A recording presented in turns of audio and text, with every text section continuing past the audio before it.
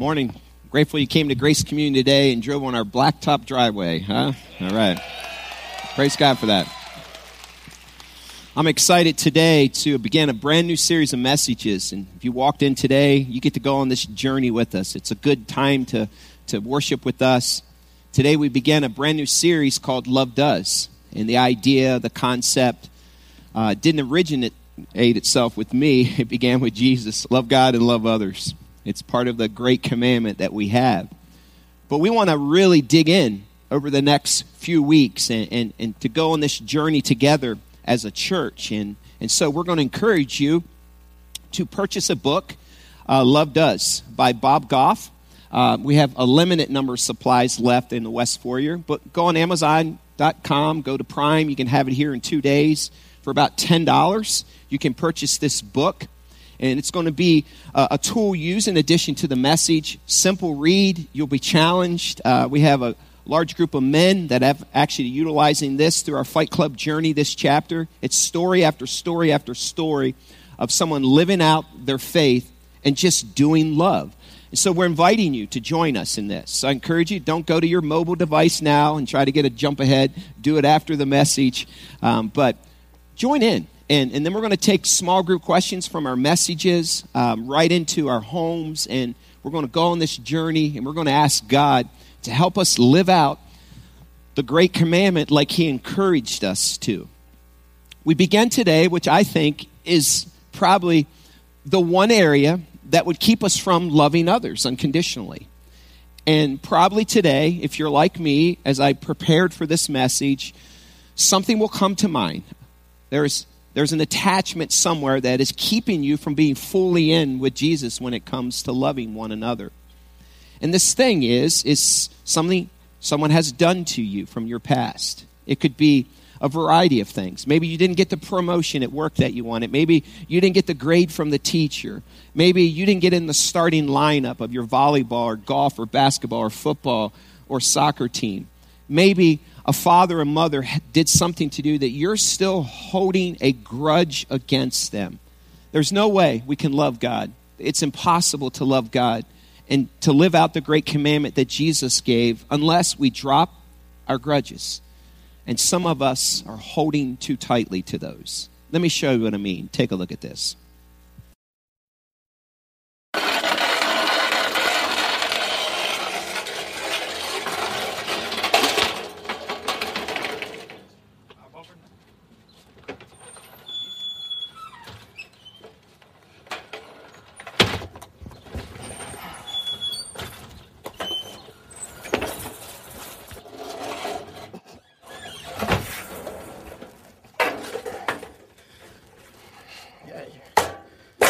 Mine now.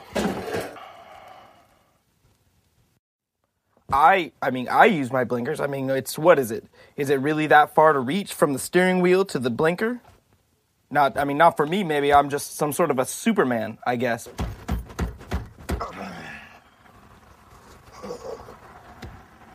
No, you cut me off. Yeah, that little handle on the side of your wheel.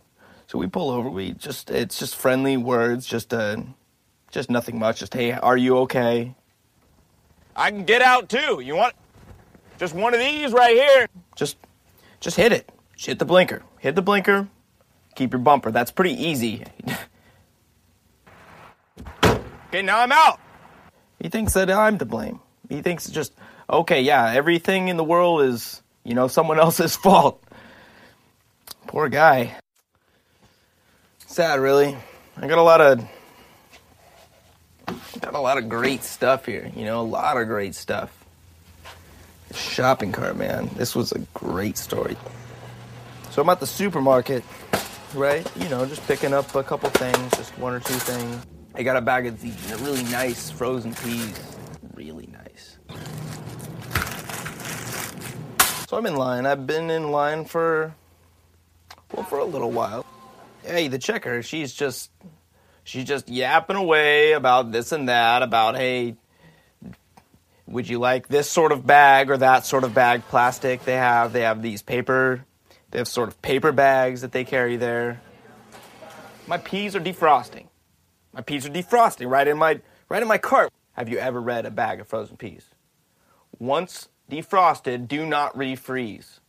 Do not refreeze. So what do you do if you're in line and they're already defrosted? So I do what any red-blooded American do. I leave my car right there and I just walk right off. Yeah.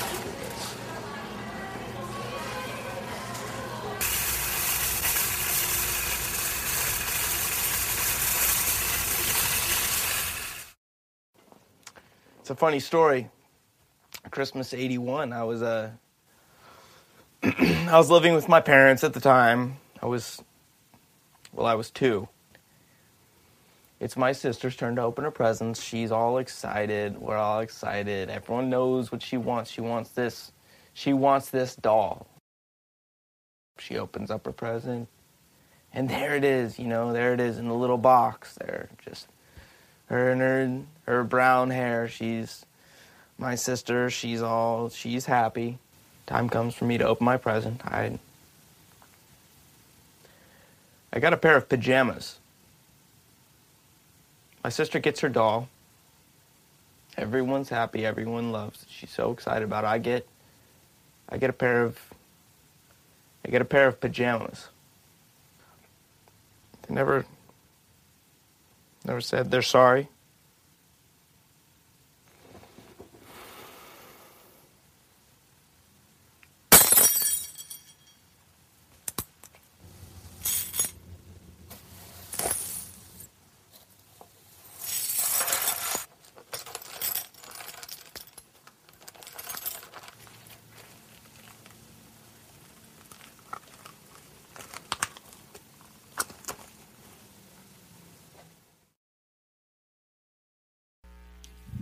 So what are you holding on to?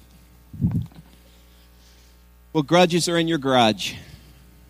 What are the things that you can't release because someone has done something to you? You're mad right now at me for putting that up there. And you're angry and you're upset because something came to mind. Maybe it's a person. I could see it on your faces.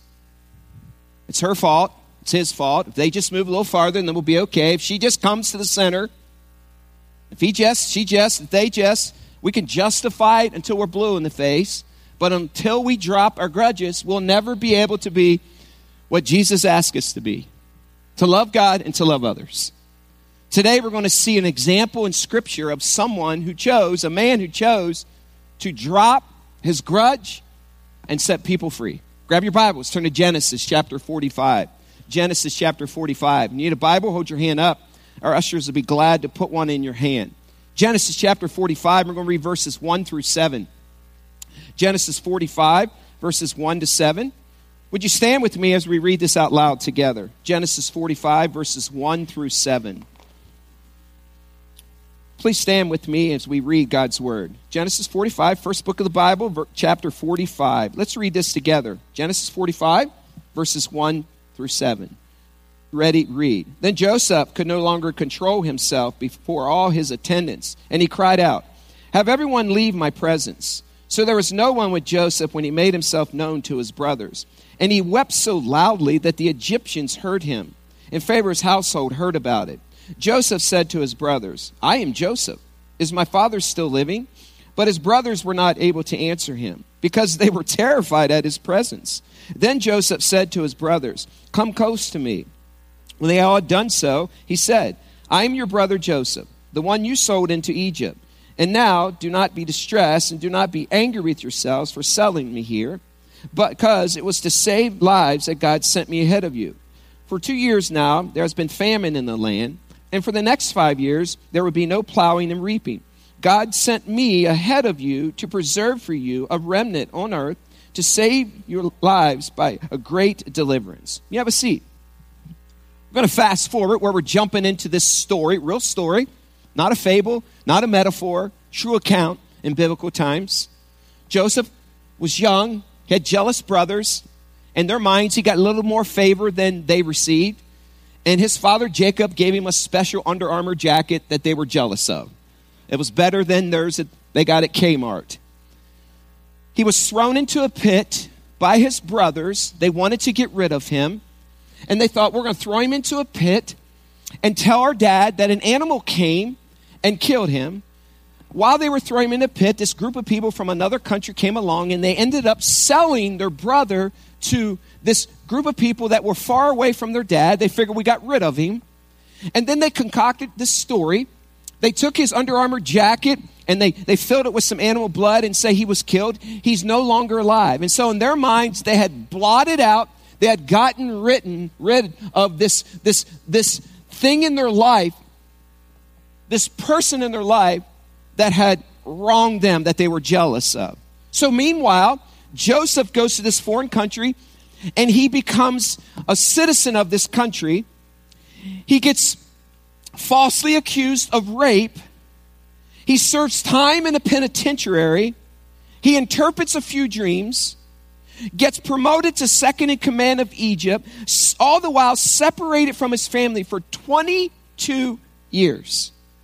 He's not sure if his brothers or his dad are even alive, and he begins to get a few gray hairs because of the hardship.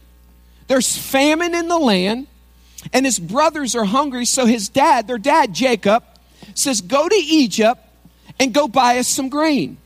And so on their way to Egypt, some 22 years after they had gotten rid, they thought so, dad thinks Joseph is dead. Brothers know exactly what they did to him. They're now standing in front of their brother who has control to determine whether or not they'll sell him grain. And they don't even know it's him, but he knows that it's his brothers.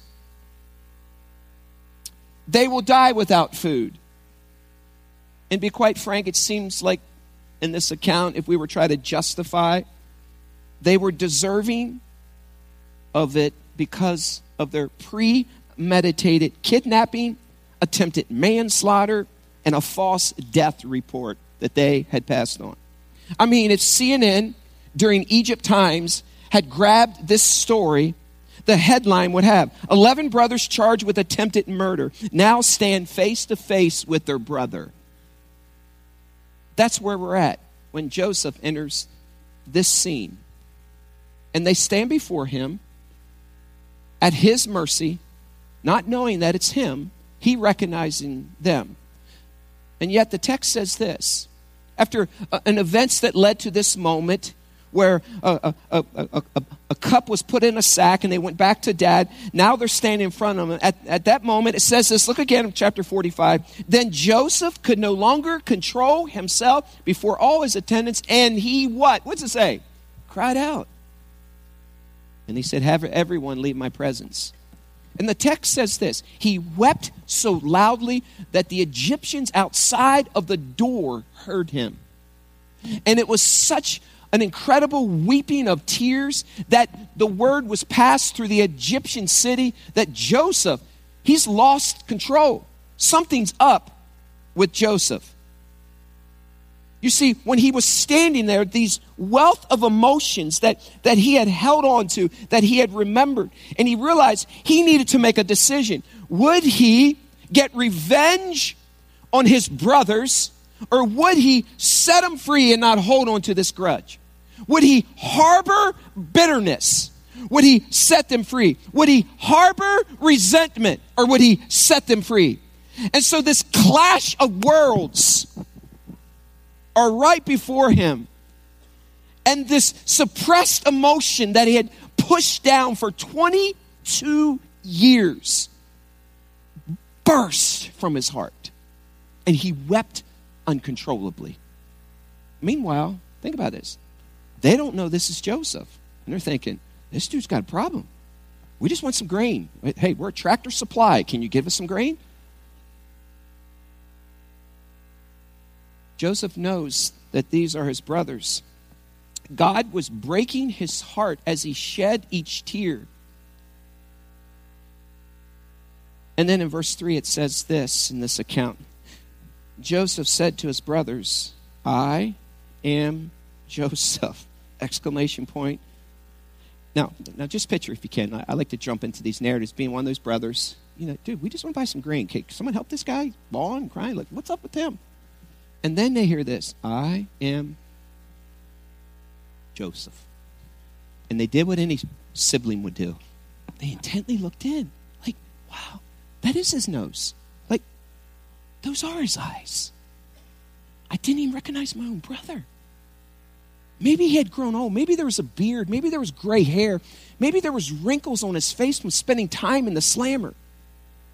Maybe all the burden of longing to see his father, and they leaned in and they saw these eyes. It's Joseph. And there's no doubt in my mind that this rippling wave of emotions burst from within them and was churning in their hearts, wondering on one hand, does he remember what we did? And what's he going to do? And here's the person that controls their future standing in front of them. They felt deep shame and guilt and remorse. And all those nightmares were being realized now. They were waiting for the wrath of a bitter, angry, and scarred brother to unleash all those years of pent-up anger. Can you imagine the scenes? It's no different than us. In a lot of ways, we're just like the brothers. We've done something wrong to someone, or someone's done something wrong to us, or we're just like Joseph, and sooner or later you're going to face that person, or they're going to face you, and you have a choice to make. What will you do in that moment? Will you harbor bitterness? Will you hold a grudge? You see, you and I hold the keys to freedom for you and for those that have wronged us. So what does he say? Look what he says in verse 4. Then Joseph said to his brothers, "Come close to me." When they had done so, he said, "I am your brother Joseph. And by the way, the one you sold into Egypt." They're like, yeah, we kind of remember that. And then he says this in verse 5. He says, "And now do not be distressed. Do not be angry with yourselves for selling me here, because it was to save lives that God sent me ahead of you." What? For 2 years now, there has been famine in the land, and for the next 5 years, there will be no plowing and reaping. God sent me ahead of you to preserve for you a remnant on earth and to save your what? Lives by a great deliverance.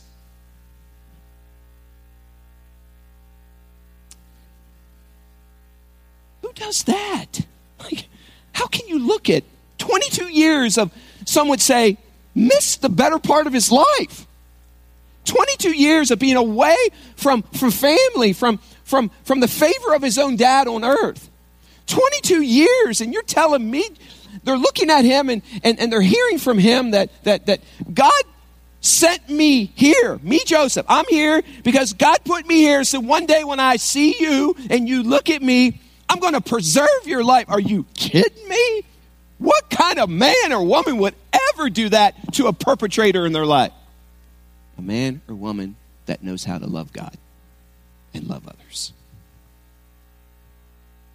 He had lost 22 years of his life. Or did he? We use this term in our English language, and we say this. Boy, you harbor a lot of bitterness, don't you? You harbor a lot of resentment. And so we use that terminology of harboring, resentment, bitterness, because someone has done something against us. And so we harbor it. We harbor bitterness, resentment, harbor judgment against people. About 4 years ago, I went black bear hunting in Alaska with Sam Armington. And so we flew into Anchorage, and we were going to spend 8 days out in the wild in a tent in Prince William Sound. And so we're going to set up a tent, and we're going to hunt and then glass all day long in a boat, and then see if there was a bear, and then take the boat to the shore, and then stalk and shoot. We didn't shoot off a bait at cans, and if you do, that's fine. But we wanted to hunt that way. And so we were excited, and so I would meet with Sam. He was a guide. He comes here to Grace Community, and I went with another man that worked at Goshen Hospital, Dr. Kaminga, no longer works there. Both of us were going black bear hunting. I was excited, and so I packed up all my gear, and he packed up all his, and Sam packed up his, and we were going to meet an Alaskan guide in Anchorage area, fly to Anchorage. And then we got to Anchorage. We took all of our supplies. We put them in a rented car, and we drove the Alaskan highway, and we went to Whitaker Harbor. Now, a harbor is a place where boats are tied. It's a place where there's vessels. And so when you go there, you will find that there are boats that are tied with ropes to this harbor, to the dock.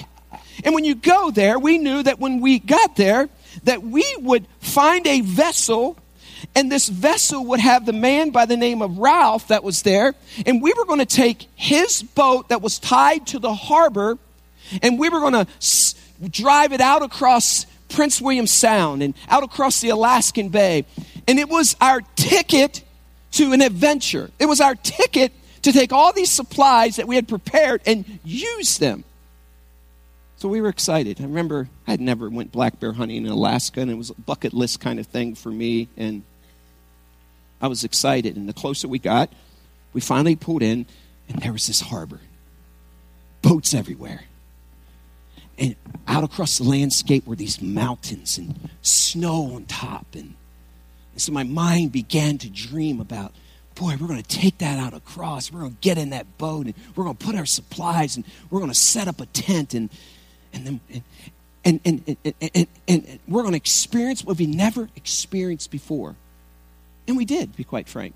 As we took this vessel out across, and we pulled this Kodiak boat behind us that we could get in and glass, and we saw killer whales that were jumping around, and we saw bald eagles that were flying down and scooping up fish. And when we set up our tent, we saw 3 avalanches. I mean, who's ever seen an avalanche in the wild? We were in a tent one night, it's like, and this avalanche came rolling down the mountain. We experienced and seen things that was incredible. I even bagged a black bear. Like, it's incredible to stand in the wild and to shoot a black bear, like in the middle of Alaska. And yet, imagine if we went to this harbor and this vessel was there, all the supplies for all the freedom that we could experience in this adventure, and boats would come in, and we sat in the boat. We just stayed anchored to the harbor. Like, we had all the supplies, and the venture was packed with us, and the bear were out there, and the killer whales, and the otters, and the fish, and the squid, and all that. It was all there. But imagine just day after day, people come in, and you're still tied to the harbor. I mean, after a while, wouldn't people say, like, what are you still doing here? Like, you got everything it takes to experience that adventure. And day after day, boats would come in, and black bear, and men were excited with smiles on their faces. And yet, night after night, we sat at the harbor and slept, tied to the harbor. What's wrong with that picture? It's the same thing that's wrong with us. Some of us are harboring ourselves to the dock of bitterness. Some of us are harboring ourselves to the dock of resentment. Some of us are harboring ourselves to these grudges, and God has intended us to set ourselves free and to leave the harbor. But how many of you, well, you like it? In fact, you're really good at it. You got really good. In fact, you can even drag it and move it a little bit. You're still docked to the harbor. Praise Jesus. Hallelujah. Amen.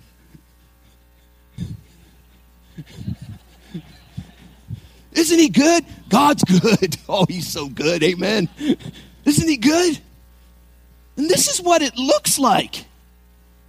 Because we're holding ourselves to the harbor of resentment. But Joseph didn't. He could have. He could have held a grudge, but he didn't. See, let me ask you a question. Where does God want you or us to drop the grudge and love someone just the way he intended us to? Like, where have you harbored yourselves to a dock? Where can you do this great commandment of loving God and loving others unconditionally? I kid you not. I'm typing away at this message. It's Thursday. Leaving Friday or Thursday night for Wild at Heart Men's Retreat. And so I'm typing this message. And just prior to that, I went to social media because I was going back to my hometown. And we were going to this mountain that was owned by a childhood friend who's still a lifelong friend. And it's one of those few friends that you and I have. A real friend sticks closer than a brother. Mike is that friend. It's my friend who owns this mountain property that we spent this weekend on, letting us come to his property and stomp all over it in the middle of deer season. Listen, you don't do that. But he did. And so I posted this picture on Twitter, and I put it on Instagram, and I put it on Facebook, just thanking my friend. Just like, here's a friend that sticks closer than a brother. And when I did that, there were people who liked it. And people liked photos or whatever. And I noticed one of the people who liked it was a former coach that I had in high school, my sophomore year. And I hadn't seen him or heard from him. And all these memories came flashing to my mind about this coach that I didn't realize were still in there. You see, when I was a sophomore in high school, I played basketball. I was a point guard, and Mike was a shooting forward, and we liked basketball. God gave us the gift to play during that time. But there was a moment in the season where the coach wanted to bring someone else at point guard in place of me. And I really liked that. I didn't like that. And I soon realized, as I was thinking about this, that I remembered the story that some of the players went to the coach and said, hey, coach, we really feel like Jimmy should be playing. And they even came to my side.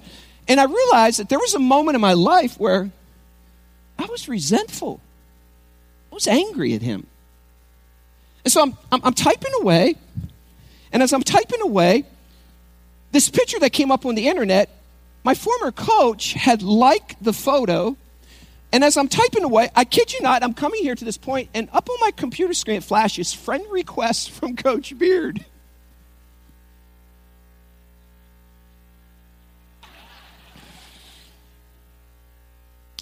I didn't like what I was feeling. And you know what I'm talking about. See, I thought I had dealt with that. For crying out loud, that was in 10th grade. That's before I could grow a mustache. And the Holy Spirit said, Jim, she had a choice to make. Accept, deny. I did what God wanted me to do. I accepted that. Fast forward after this weekend, I posted a photo of Mike and I. We got together at Potomac River, historic Potomac River. And I say, hey, here's my friend, and we had a great weekend. It was just good catching up with him. And you know who's liked the photo? Coach Beard. I really wonder this. What are you holding on to? And you don't even realize it. Is it a parent? Is it a dad? Is it a brother? Is it a sibling? Is it a coach? Is it a pastor? Is it a teacher? Is it a church? Is it a mom or dad or son or daughter, uncle, aunt? That you know they did this to you. You know it. And they deserve you. They don't deserve to be set free. And I'm going to hold on to this. I'm going to anchor myself at this harbor until they get what they deserve. And God is saying, cut them loose and go live in freedom. Joseph set his brothers free. You know, when you're still holding a grudge, something happens to you. I want you to just do a mental checklist as I walk through these. You might be still holding and harboring a grudge when that person's name is brought up and you shut down or have nothing good to say about them. Sure, you shouldn't. If you don't have anything good to say, then don't say anything. But why? Ask yourself, why don't you have anything good to say about them? Is it because you're holding a grudge? You might be holding a grudge if you have unusual or even volatile anger outbursts in moments of tension in other arenas. You might be holding a grudge if you have physical tiredness and you've been to the doctor and you think, and they're saying, listen, there's nothing that we can see physically wrong with you. Because here's the deal. If one area of your life is poisoned emotionally, it affects the other areas. You might be holding a grudge if there's just a lack of joy in your life. Because sin squashes freedom and joy. You might be holding a grudge if you have unhealthy suspicion of other people. Well, since he did that and she did that and that man did that woman did that and that teacher did that and that boss did that, because bosses and people, then I won't trust you. You're going to have to earn it. You might be holding a grudge if you have a judgmental spirit where you always find what's wrong in someone instead of what's good about them. You might be holding a grudge if you have an entitlement spirit that says, I deserve so much more than them. You might be holding a grudge if grace and generosity are barely evident for others, but you'll send yourself to all over the world, but you dare not share it with anyone else. You might be harboring resentment and jealousy and bitterness.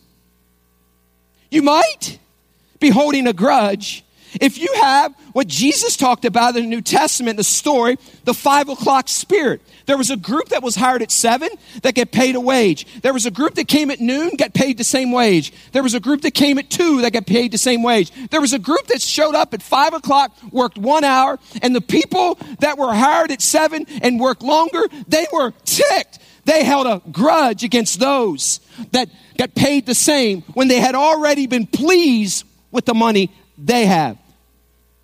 You see, God is asking you to do your job and not evaluate other people's jobs. And when you have a tendency to evaluate and think, I deserve more, you might be holding a grudge. You might be holding a grudge if you secretly enjoy when the person that has wronged you fails.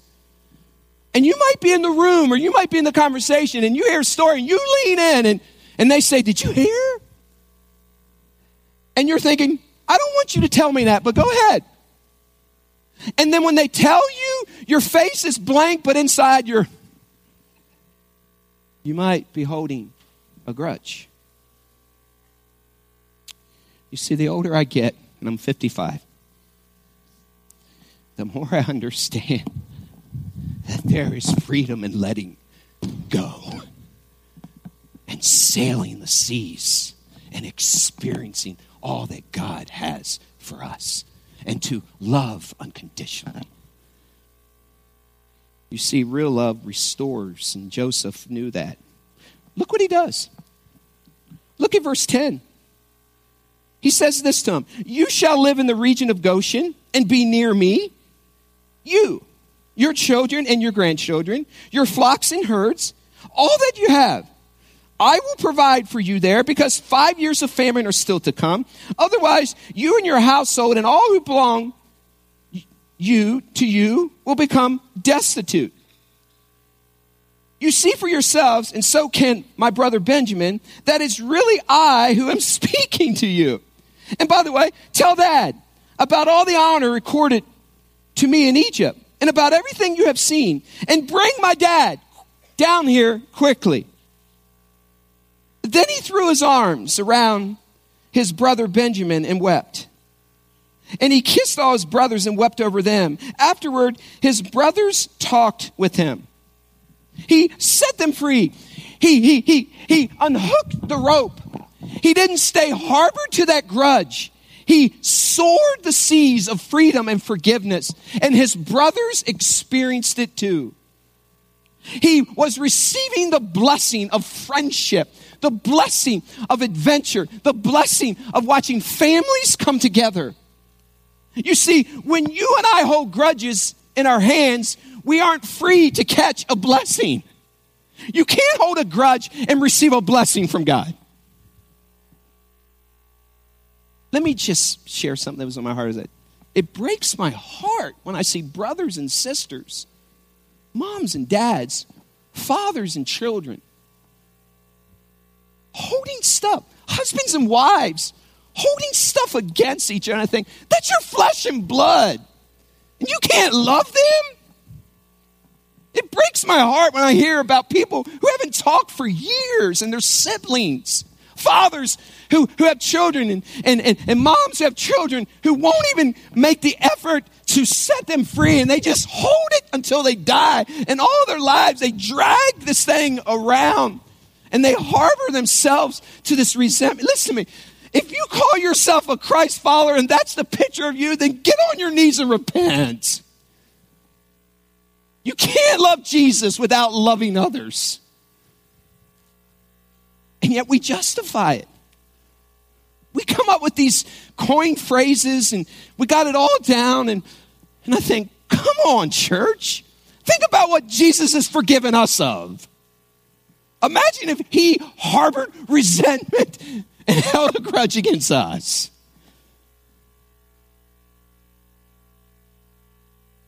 Joseph gets a little emotional here, and his brothers are overwhelmed with his love.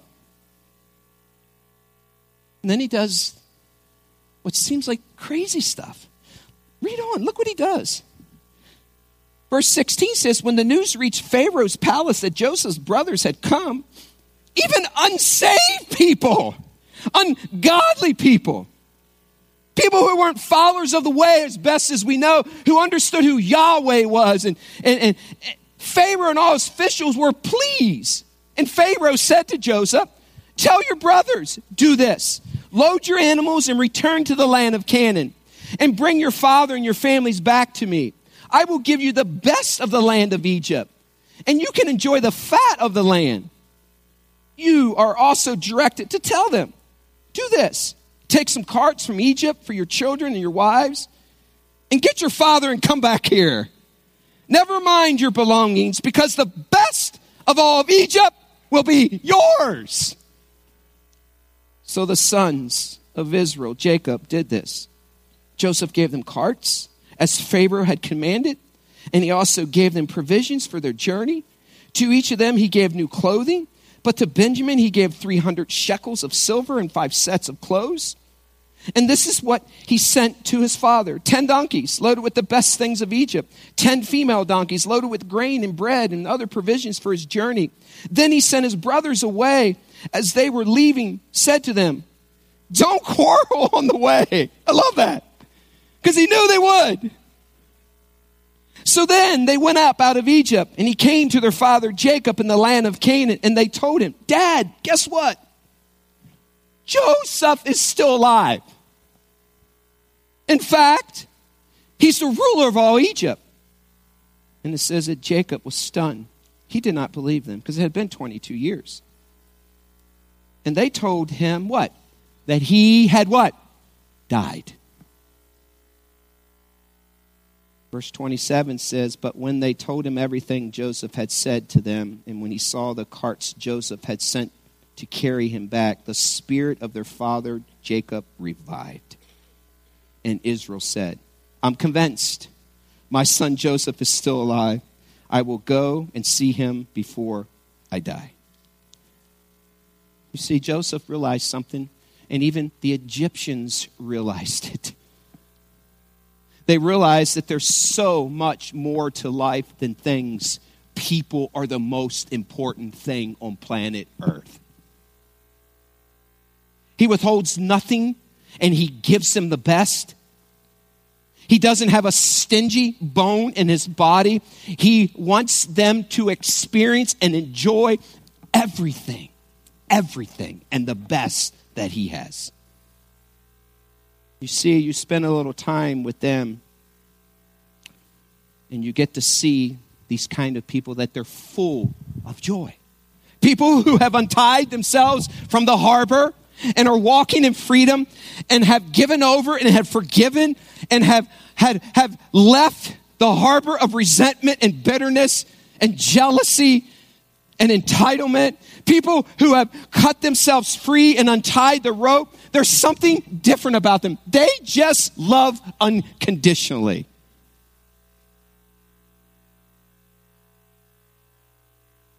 Joseph got to see his brothers become free men. And Jacob, for the first time in 22 years, realizes that his son is alive. I wonder, listen to me. I know this isn't easy stuff, but listen, no one said it'd be easy to follow Christ. I mean, the example he set, carrying a cross and dying on a cross, it's a pretty difficult example. But here's what I know to be true. There are men and women, sons and daughters in this room that you won't let go. You know, listen, you know they did this thing to you and you would dare not forgive them because they deserve. And you have shut each other off from experiencing the adventure, the freedom, and all that comes from setting yourself free from the harbor. I'm going to ask you to do something this week. Now listen, I want you to do this, as hard as this is. I want you to pray, and I want you to ask the Holy Spirit, Holy Spirit, who do I need to untie from the harbor of resentment, from bitterness? Where am I still docked with the harbor of a grudge? I want you to do something. I want you to take time, and I want you to write them a letter through the power of the Holy Spirit and say these words: I forgive you. I am sorry for allowing this much time to come between us. Please forgive me. You see, you have control over your response. And when you and I do that, we become what Christ intended us to be. We love unconditionally. Oh God, help us today. I pray that we start a love revolution right here at Grace Community Church. And I know what happens. Here's how it goes. But Pastor Jim, you don't know what they did to me. But Pastor Jim, he did this 6 times. She did that 7 times. But Pastor Jim, I would rather walk away and throw this marriage away than say, I forgive you. I pray, God, in an unusual way, that first we would go back to the cross and we would remember what you do for us and have done for us. You forgive us freely. And when we understand as people of the way that we should live as you live, then we will be set free too. Oh God, help us to drop our grudges by remembering what you've done for us. In Jesus' name, amen.